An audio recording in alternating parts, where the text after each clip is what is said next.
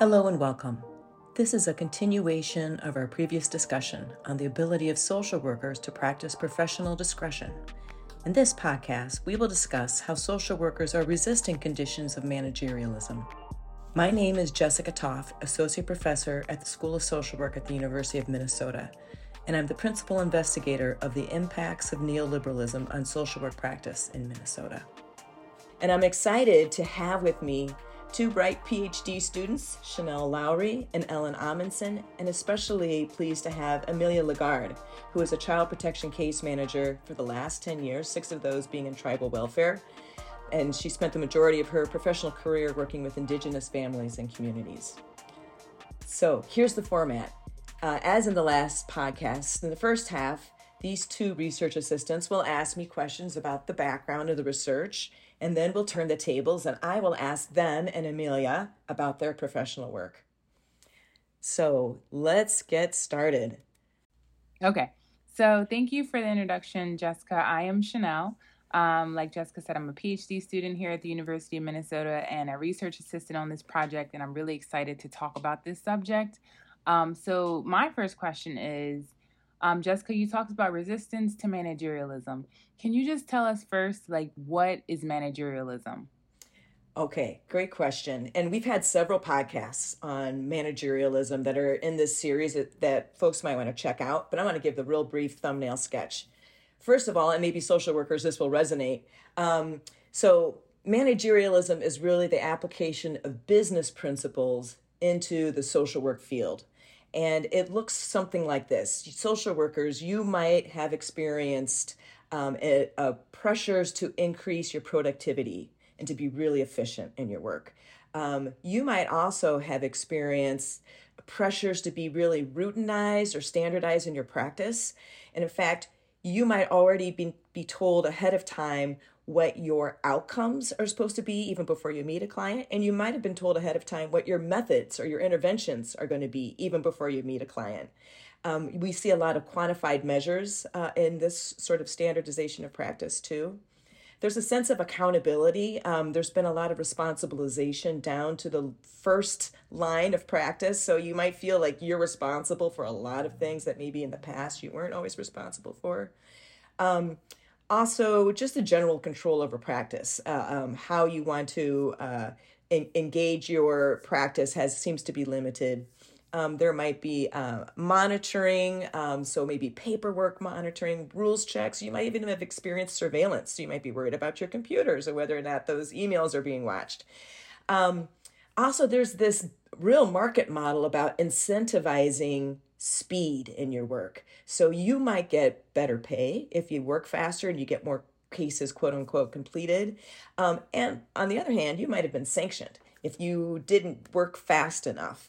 And these things might look different in different sectors, but maybe some of these have resonated with you. So we're going to talk about resistance to these sorts of managerialist pressures and how social workers engage resistance. Yeah, that makes a lot of sense. Thank you so much, because that definitely resonates. Great. Yeah. So this is Ellen, also PhD student and research assistant on this project. And just to give a little more context, in the previous podcast, we talked about professional discretion. So can you say a little bit more about how all of these concepts, professional discretion, managerialism, and resistance, all relate to each other? Yes. So when we think about professional discretion, we think about the ability of social workers to actually be social workers. So think about being able to engage the knowledge that you learned in the classroom, all of those classes you went to. Think about the values that you were taught in the Code of Ethics and how you really should try to abide by those, consult your peers, really adhere to those. And I think in social work, we really hold up our Code of Ethics as making us distinct from other professions. And then also the skills and practice that you learned, the practicum is our signature pedagogy, as we say in social work. And are you able to learn what you learned in your practicum and all the supervision you had and what you know, the skills? So managerialism may be limiting professional discretion is our big hypothesis. And there's been research that indicates this, compromising ethics, having to choose between agency rules and clients' interests, et cetera, et cetera. So resistance comes into play. Resistance is the thing that social workers can maybe engage to try to become more fully social workers against the pressures of managerialism. Thank you so much. I mean, what is some of that research that you've been drawing from as you've been building this project out? Yeah, so it's important. I mean, this might not be as exciting as some things, but I think it's exciting because we're not the only ones. You know, sometimes it feels like social workers are the only ones who have to deal with all of these issues, and you're sort of siloed in this. But actually, other countries seem to have done a better job at thinking about resistance. In fact, we have scholars such as Donna Baines in Canada, not too far away from us, who's really trying to look at how social workers resist managerialism. We have in Ireland and the UK the work of Ferguson and Lavalette. In Israel, we have the work of Ronnie Stryer and Berstling, and Stryer has a lot of excellent articles on neoliberalism and resistance, and even in Australia with the work of Wallace and Peace. And in fact, the U.S. in general is behind on this topic of how neoliberalism and managerialism affects social work. And what we know in the field of social work and many other professions is that over time, there's been a change in relation between management and labor. And this has altered the way that workers are able to resist. And in fact, we think social workers, think about how much work you do that is not paid because you need to get your work done. So the lines between work and non-work have blurred. We might feel like we're not in the workplace, but we're still doing work on our phones and on our email, et cetera, even when we're not there. So this, in a way, employers have been able to spread out into our quote unquote free time and capture extra workers' time and value. And so in response, resistance has morphed to this and has changed. There are a variety of ways that social workers are in opposition, and we use this word disrupting, but disrupting these dominating ideas or even sort of workplace discourses or workplace communications that we hear. In the U.S., I want to give credit to Jennifer Zelnick and Mimi Abramovitz have really done the pioneering work on resistance, and they have identified several ways that social workers might be resisting today. So for example, loosely interpreting guidelines, practicing outside of agency-approved methods, perhaps altering performance reports, slowing down work, lowering benchmarks, just voluntarily lowering benchmarks, maybe refusing to comply with paperwork or all aspects of paperwork, expressing, and then here's the more active methods, expressing disagreement with management, maybe even engaging in some kind of collective action. We have these professional associations and we have the licensing board. In theory, these are places where we should be able to go to try to engage resistance. There's an interesting scholar in communications. His name is Mumby, and he identifies 4 ways that we can think about the ways that we might be resisting. One of them is this hidden individual way. So, for example, when when you're altering reports, you're doing that kind of in a hidden way and individually. Then there's a hidden collective way where maybe workers quietly disagree, and they don't necessarily talk about it amongst themselves, but you sort of notice everybody's sort of slowing down or everybody's doing something kind of together, but not really talking too much about it. There's a public individual way where the person stands up maybe in a staff meeting, for example, and says, I don't agree with this particular rules. And then there's a public collective way where workers can organize, maybe to challenge management, maybe in staff meetings, maybe in other ways. We have unions as an example here that would fit in here. In practice, what I think is interesting, Foucault, some of you have heard about Foucault, but all the way back in 1980, he's a French philosopher, but we get some of our ideas from him. He makes the great big point that wherever there is power over, there is automatically a resistance to it. And so maybe we can see this in social work, and, rather than saying we just follow the rules, we are resisting. This is just part of the nature of human nature. And it's interesting for us to figure out how social workers are doing this. And in fact, our survey research that we did of all social workers and all of them who engaged really showed that social workers are resisting more than we thought they were. I think this is exciting.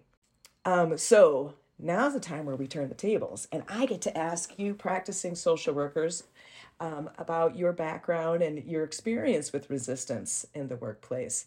And so thanks again to Amelia and Chanel and Ellen for engaging in this part of the program. And this is what folks really want to hear.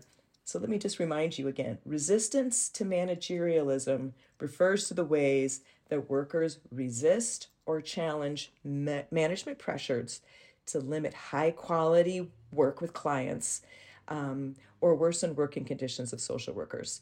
So again, this could be done by an individual or a group. It could be overt, out in the open, or it could be hidden.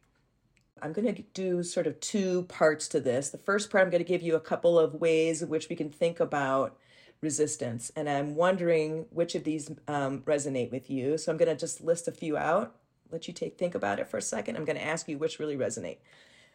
So the first part, loosely interpreting guidelines, practicing outside of agency-approved interventions, altering performance reports, slowing down work, or deliberately sidestepping agency-instituted time pressures. Here's our first set of them. Which of these resonate with you? I'm just going to do a vote. Let's just do a vote, kind of which, maybe your top two. How about that? Amelia, which of these really resonate with you? I think my top two that really resonates with me is that loosely interpreting guidelines, and then probably the deliberately sidestepping agency institution time pressures. Fantastic. Thank you. Chanel, how about you? Yeah, I would say the slowing down work, and then, like Amelia said, deliberately sidestepping agency instituted time pressures, for sure. All right. Ellen, what resonates with you? From my experiences, I'd say loosely interpreting guidelines and maybe practicing outside of agency or evidence-based model approved interventions. Yes. Okay. Thanks for the vote. Now I'm going to get some real specific examples. Amelia, tell us about your two that you highlighted. Yeah, you had mentioned how, as you were sharing, that this may resonate with some social workers, right? And this is what drew me in. I think in previous podcasts, you had mentioned how, there's a word now for social workers. And so I sit here because I was like, oh, there really is something. And I've taken this to my peers. And so I smile when I hear the word resistance, because I've literally said we are the resistance, right? Mm-hmm. I've talked about feeling like I'm in Star Wars, and we are the infiltrating the system, because it's not just me. And something that I think is kind of interesting is some of the examples that you shared about resistance is that individual resistance or that group resistance where they're maybe not talking, but y'all are deciding to do something together. But in my experience, what has happened is we have come together to do the resistance, but not in a public way. To do it in a public way oftentimes results in a target on your back, and you end up being under the microscope. And so when I hear that managerialism piece, that really also resonates, right? Because then your phones are getting looked at more, your emails are getting looked at more, your standard pieces are getting looked at more. And so it's this quiet group resistance that's happening where we don't agree with something and how it's being done. And oftentimes there's sentiments shared of it's way better to ask for forgiveness than it is to ask for permission, because if we were to ask for permission, we would be stonewalled. But we try and find those loopholes or those ways to get around things. And it's tough because we come from a place of wanting to be altruistic, right? And so at least we all agree that our end goal is a good goal, but that's some gray territory to get into, because you don't know that to be the case. And then the other piece that I just wanted to highlight too, and I had mentioned it, I think in my email, was that we do have some supervisors that also are supportive. And so one supervisor in particular has told us as staff that she's not as concerned with us meeting the threshold for our time recording, for instance, right? So here at my agency, we have to account for every single minute of our day.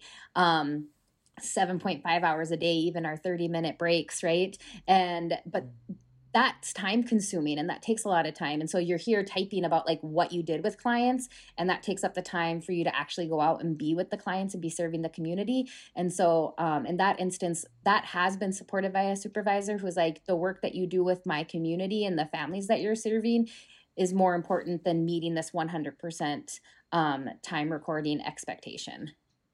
Wow. That's fantastic. Thanks so much, Amelia. It's so interesting.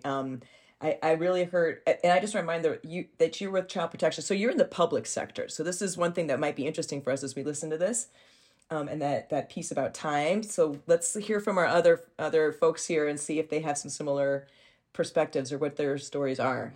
Chanel. Yeah, so like I said in the other podcast, I worked in community integration. I was a community integration specialist, which means that I worked with individuals who had a mental health condition and worked with them on finding, sustaining, maintaining their housing. And a lot of times that included other goals. And like I said, the ones that stuck out for me in terms of resistance to managerialism was really this idea of slowing down work and deliberately sidestepping agency instituted time pressures. So in terms of like slowing down work, I think of, having to do these assessments in the beginning that I talked about in the previous podcast. And a lot of times we were told these needs to get done in the first session with a client, which to me felt very, invasive and really impeded on my ability to build rapport with the client. So a lot of times what I would do is I would break them up into 2 to 3 sessions, even though that wasn't supposed to be happening. But I would just say like they were emotional and I was not going to push them. And so I took my time. That's usually what I would say, because they weren't sitting with me in those meetings. My supervisors, they weren't sitting with me in those meetings, and I felt justified because a lot of times that would happen, or I just felt that, innate sense of like, you need to slow down, Chanel, because they're really, these are really invasive questions and you're trying to build rapport. So slow down. Let's talk about something else. And it took me a little longer. But I felt like that was a way for me to, 1, build rapport with the client, and 2, not feel so pressured to do the work so fast and get this information so fast when it was really kind of, like I said, invasive. And then deliberately sidestepping the time pressures.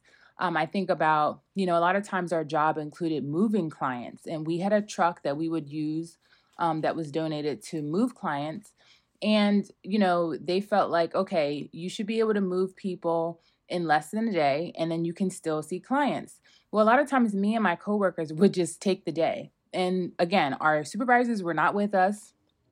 We're working with people who have a mental health diagnosis, and it takes a little longer sometimes. It's a little bit more organizing to go into it. So we would just, take the day and not have any more appointments after. A lot of times we would, take our time in moving people. Sometimes we would, take longer breaks to like go out to lunch and come back and help clients. And then when we were done, we kind of would just be like, okay, we're going to take the truck back, but we're not returning to the agency. We would just be like, okay, we got done at this time, so we just went home. Even if it was a little bit earlier than we said it was. So those are the 2 ways that I would think of in terms of getting at the resistance to managerialism. That's fantastic and interesting that time has come up, both time for being human with your client and also time for being human with yourself as workers. Yeah. Thanks so much. And Chanel, is this a nonprofit sector? This is a nonprofit, but it was a private. It was it was private. Private nonprofit. Okay. Thanks so much, Chanel. Ellen, how about for you? Let's hear from you about yours. Yeah. So most of my experience before starting this program was in adolescent and family mental health, working at a nonprofit, and we were contracted with the county. So it was kind of an interesting intersection of nonprofit and public. But our program was based on this family-oriented, really outcomes-oriented, evidence-based model. And the model was it had a lot of business management-y principles built into it, but there was some flexibility with that too.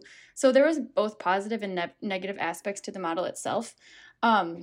but it did give us some room to use our professional discretion. So how that showed up in the form of resistance, our supervisors were also really encouraging and supporting when we wanted to speak up, when the model itself conflicted with our professional understanding of what was ethical and or important for the families. So we found ways to work around limitations when the model wanted us to go one direction, but we thought it was really important to go a different one. For example, I guess similar to what Chanel said, we would take our time with this intake paperwork, even though we were pressured to move really quickly on interventions and get started right away. So there were constant tensions between what the model wanted us to do and what the families or the youth needed. And so sometimes resistance looked like giving the families permission to forego the model-driven goals and expectations to meet a different goal that would have facilitated the goals in the longer run, even if not in the short, immediate term. Yeah. So, that was the practicing outside of agency approved interventions example. And then did you also say deliberately sidestepping agency instituted time pressures? That was a little more along the lines of deliberately sidestepping the pressures, but I guess practicing outside of the approved interventions. Here's an example.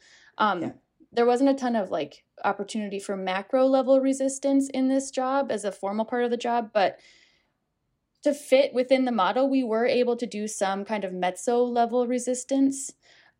So for example, our team organized some parent support groups and activities, since that was a need that was frequently expressed by the parents and families that we served. So it wasn't really built into the model, and it wasn't a part of what the model suggested that we do, or an intervention that was suggested by normal practice, but we were supported by our supervisors to organize these outside of the model interventions that families really valued and wanted. There was this constant tension and resistance between what seemed like it would be helpful for the families we served and what the model was kind of directing us or funneling us to do. Yeah, so I heard in there both that your sort of creative use of the model really take advantage of any, and then also supervisor support is another part of that. All right, thanks so much for that. Our first set of questions about resistance. Let's move on to our last set of parts of resistance, and let's do the same process. I'd like for you to, as I say these, which of these resonate with you? Again, your top two, and then we're going to see if we can share some examples. So, first one, expressing disagreement to coworkers or management, organizing with other workers in collective action in various ways, contacting professional associations or the Social Work Licensing Board, belonging to a union, and then any other. There are other ways of resisting, so I'm going to leave that open too. So let's do our vote once again. And Amelia, I'm going to have you head us off. What are your top two here? Yeah, my top two are going to be that expressing disagreement to coworkers or management, and then that organizing with other workers in a collective action in various ways. Great. Fantastic. Chanel, how about you? Yeah, actually the same too. Expressing disagreement to coworkers and management, and then organizing with other workers in a collective action in various ways. Great. Ellen, how about you? Same too. There weren't many opportunities to belong to a union, at least not at the time that I was working, but so definitely those top two. Okay, that makes sense. And in fact, of the three of you, do any of you belong to a union? I do. Amelia does. Okay, Amelia, thank you. So you just out of curiosity, what is the union you belong to? Because I'm so curious of what union opportunities exist for social workers at all. Right. That's such a great question, you guys, and I wish that I had a better answer. They've asked me to represent the union, and I pay my dues, and I know that there's protections, but my union knowledge ends there. Yeah. I think for counties, it might maybe often is typically AFSCME or the county public workers, but that's interesting though that Amelia, you belong to one, but I wonder if there's a lot of social workers who don't know the name of their precise union. Yeah. Okay, so back to our questions though about your examples. So Amelia, can you tell us about the expressing disagreement to workers or management and organizing with other workers in collective ways? Yeah, I have like a really particular example, and it goes back to my tribal days. And myself and a coworker, we were at a conference and we learned that the way that we were practicing within our agency wasn't best for families. And so we decided at that conference that we were going to go back and do something different. And it was very challenging. We came back like super enthusiastic. We were over here like the founder of this conference is the one that we listened to, and he's the one that like drastically influenced our practice. And I'll give Terry Cross a shout out here. And so we returned like all bright-eyed and bushy-tailed, thinking about how like this is what's going to be best for families. And like again, it was drastically different than how we had been practicing and how those before us had been practicing, and very different than how the agency was practicing. And it then led us back to that first question where we were having to be the resistance, right? We're like, okay, they're not going to do it, but we will continue to do it. We like so strongly believe that this is what's best for our families. And so this is what we're going to do. And we like had talked to management and we went up ladders of management. Like it was a pretty wild couple years. And, you know, unfortunately we ended up having to leave because like our value system so like strongly didn't align with what the agency wanted us to do. But yeah, that's like, again, over here in my Star Wars world being like, we were the resistance. Absolutely. It sounds like you really took a lot of agency there to, and confidence and willing to put willingness to kind of put yourself out there. So, and would you say it was fairly successful? I mean, like I'm talking to a researcher, so I'm over here and I'm Yeah. like on a very small scale. I'd like to think that like the work that we did was super Yes. impactful to the families that we served, but you know, Yeah. was it like large scale successful? Was it macro or meso? No, right? Because it was just a couple of us that were doing this work, and like Right. ultimately we had to leave because the system, the agency wasn't Mm. supportive, didn't want to change, and I left, and shortly before I left, I was asked one day to like account for like every place I had been and why I was here and why I was there. And it only takes 20 minutes to get from here to here. So where were you? Wow. Um, and Hmm. it really resulted in like being under that microscope, right? And Right. so I'm here Right. being like, I'm doing really good work for the families, and like this is the way that we should be practicing. But like that system, that agency didn't recognize that. So your question was it Right. successful? I'm like, I don't think so. Yeah, and I want to lift up that you are here, you are talking to many many people about this experience, and so I think that this is really helpful for social workers to hear your story, and how managerialism is impacting professional work and ideas and creativity, and I want to say thank you for that effort and work, and I know that you're bringing it forward. Yeah, So and maybe like in the long arc of time, it right, sounds definitely powerful. And if it right. didn't feel successful in that short term view, maybe successful in the longer term by making that powerful statement, you know? Absolutely. Absolutely. Ellen, while I have you here chatting, I'm going to ask you to go next. So, Sure. with your So, two, yeah, what were your two? expressing disagreement to coworkers or management, we were always encouraged and welcomed to speak up when we had something to say. And again, our two main supervisors were really good at kind of navigating that middle ground between meeting the expectations of the stakeholders and hearing what the direct line workers had to say about what the job and the work actually looked like. So that was a really common form of resistance actually in the day-to-day parts of the job. But because there was also that middle management position that really was crucial for the like to make this whole position work, there wasn't a ton of opportunity for us to directly interact at higher levels. But a few of my coworkers did kind of start to level up their resistance by developing that parent support group. They also developed some like a training for county level stakeholders and then pitched it to our middle manager, like the managers of our program who were the middlemen between the larger systems and the program itself. And they advocated higher up to get this training that would maybe help people at different systems levels understand the work that we did in our program. So again, these extra pieces of work, like these extra forms of resistance that my coworkers had started to develop, were kind of separate from the work as a clinician, but they did kind of try to go beyond the micro level focus and start to resist up to make our work more effective at a broader level. Yeah, really interesting. Again, I'm hearing this the supervisor you talked about a middleman there, how they can be really supportive, but maybe that can also be a barrier between the direct line and the higher levels. So, but this kind of almost like a proposal format of, hey, here's the proposal, here's what we're pitching, kind of made its way up, which might be an interesting piece for us to think about. Like, how do you talk to the higher echelon? Yeah, we probably made them groan a couple times with all these ideas, but they definitely were there for it too, and did what they could to make it happen. Because one of our supervisors was a social worker; she knew. Right. And was this a kind of? Would you say this is a smaller nonprofit? It's a pretty big nonprofit, but small team and kind of a siloed team within the nonprofit. Okay, interesting. Thanks so much, Ellen. Chanel, how about for you? Yeah.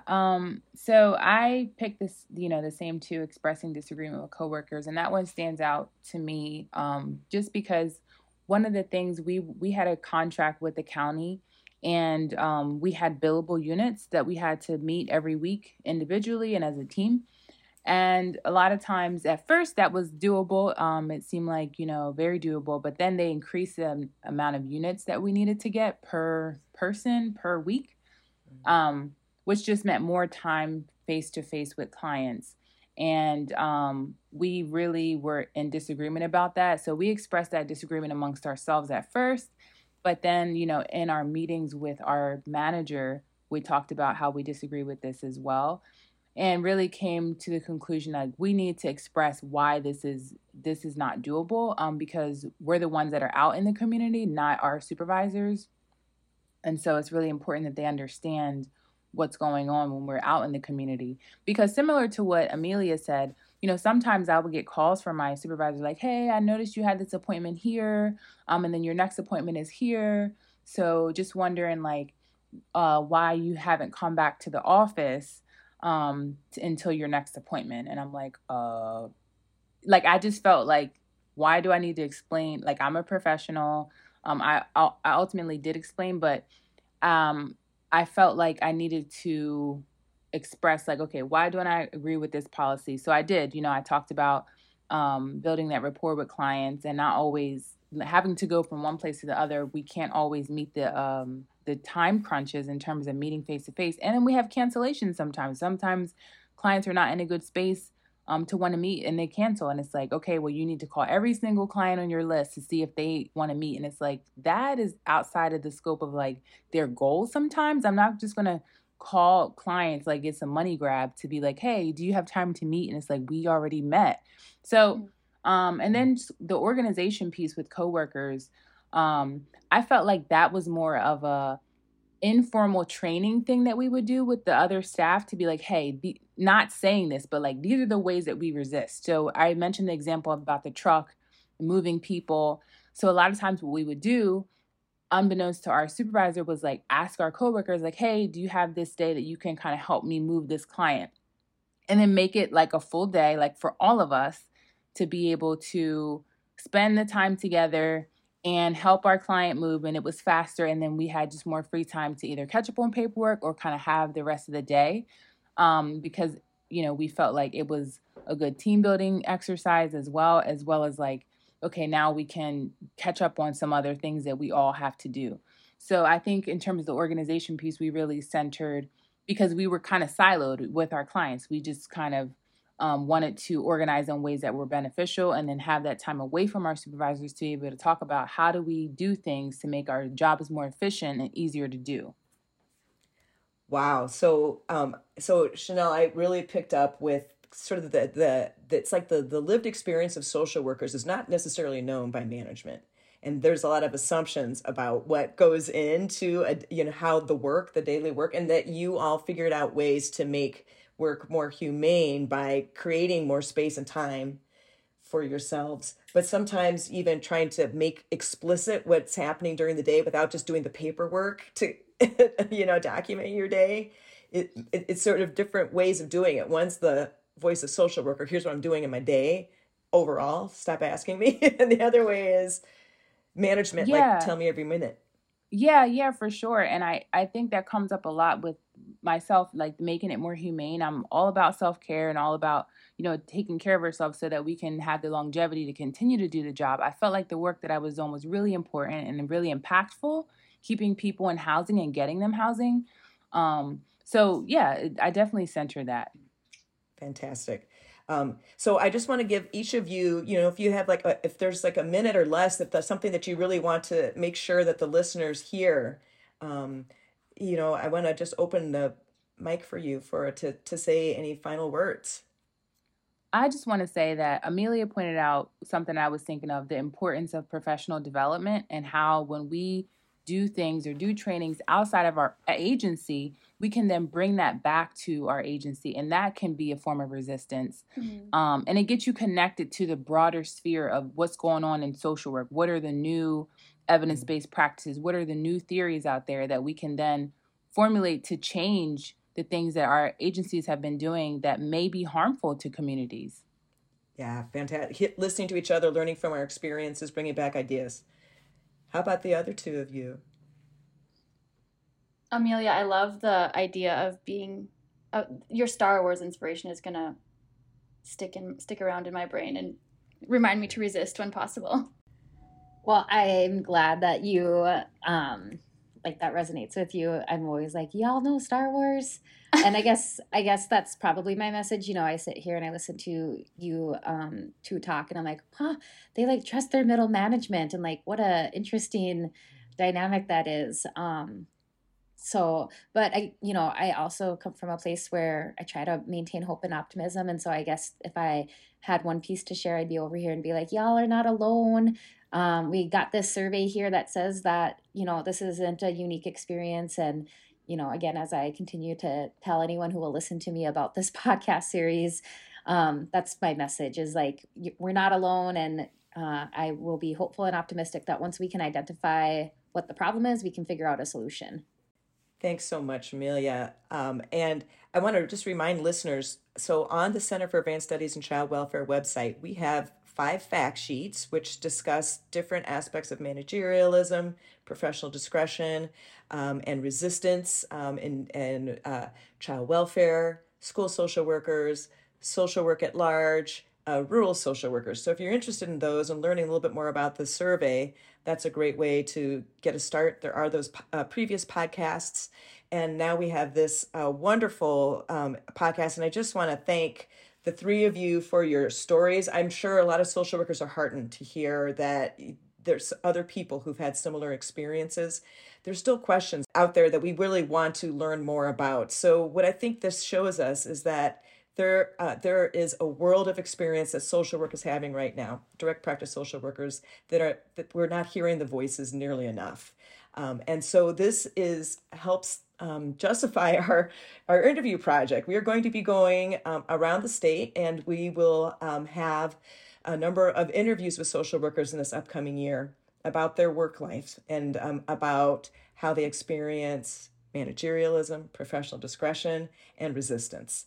And it'll be so interesting to hear how social workers are engaging this, and hopefully hearing this podcast will also get them thinking about other ways that they can resist. We'll be really excited to next year have another podcast, what we learned about in these interviews.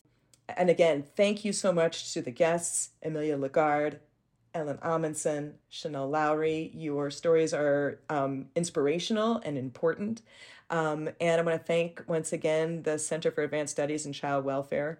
And I want to thank and send out hope and resistance to our listeners. Glad that you could tune in to this podcast. And I just want to tell everyone to keep up the good work. Our clients and citizens and residents of Minnesota depend on you, and wish you all the best. Thank you. Thank you so much for having us. Yeah, thank you. Miigwech. This podcast was supported in part by a grant from the Minnesota Department of Human Services, Children and Family Services Division.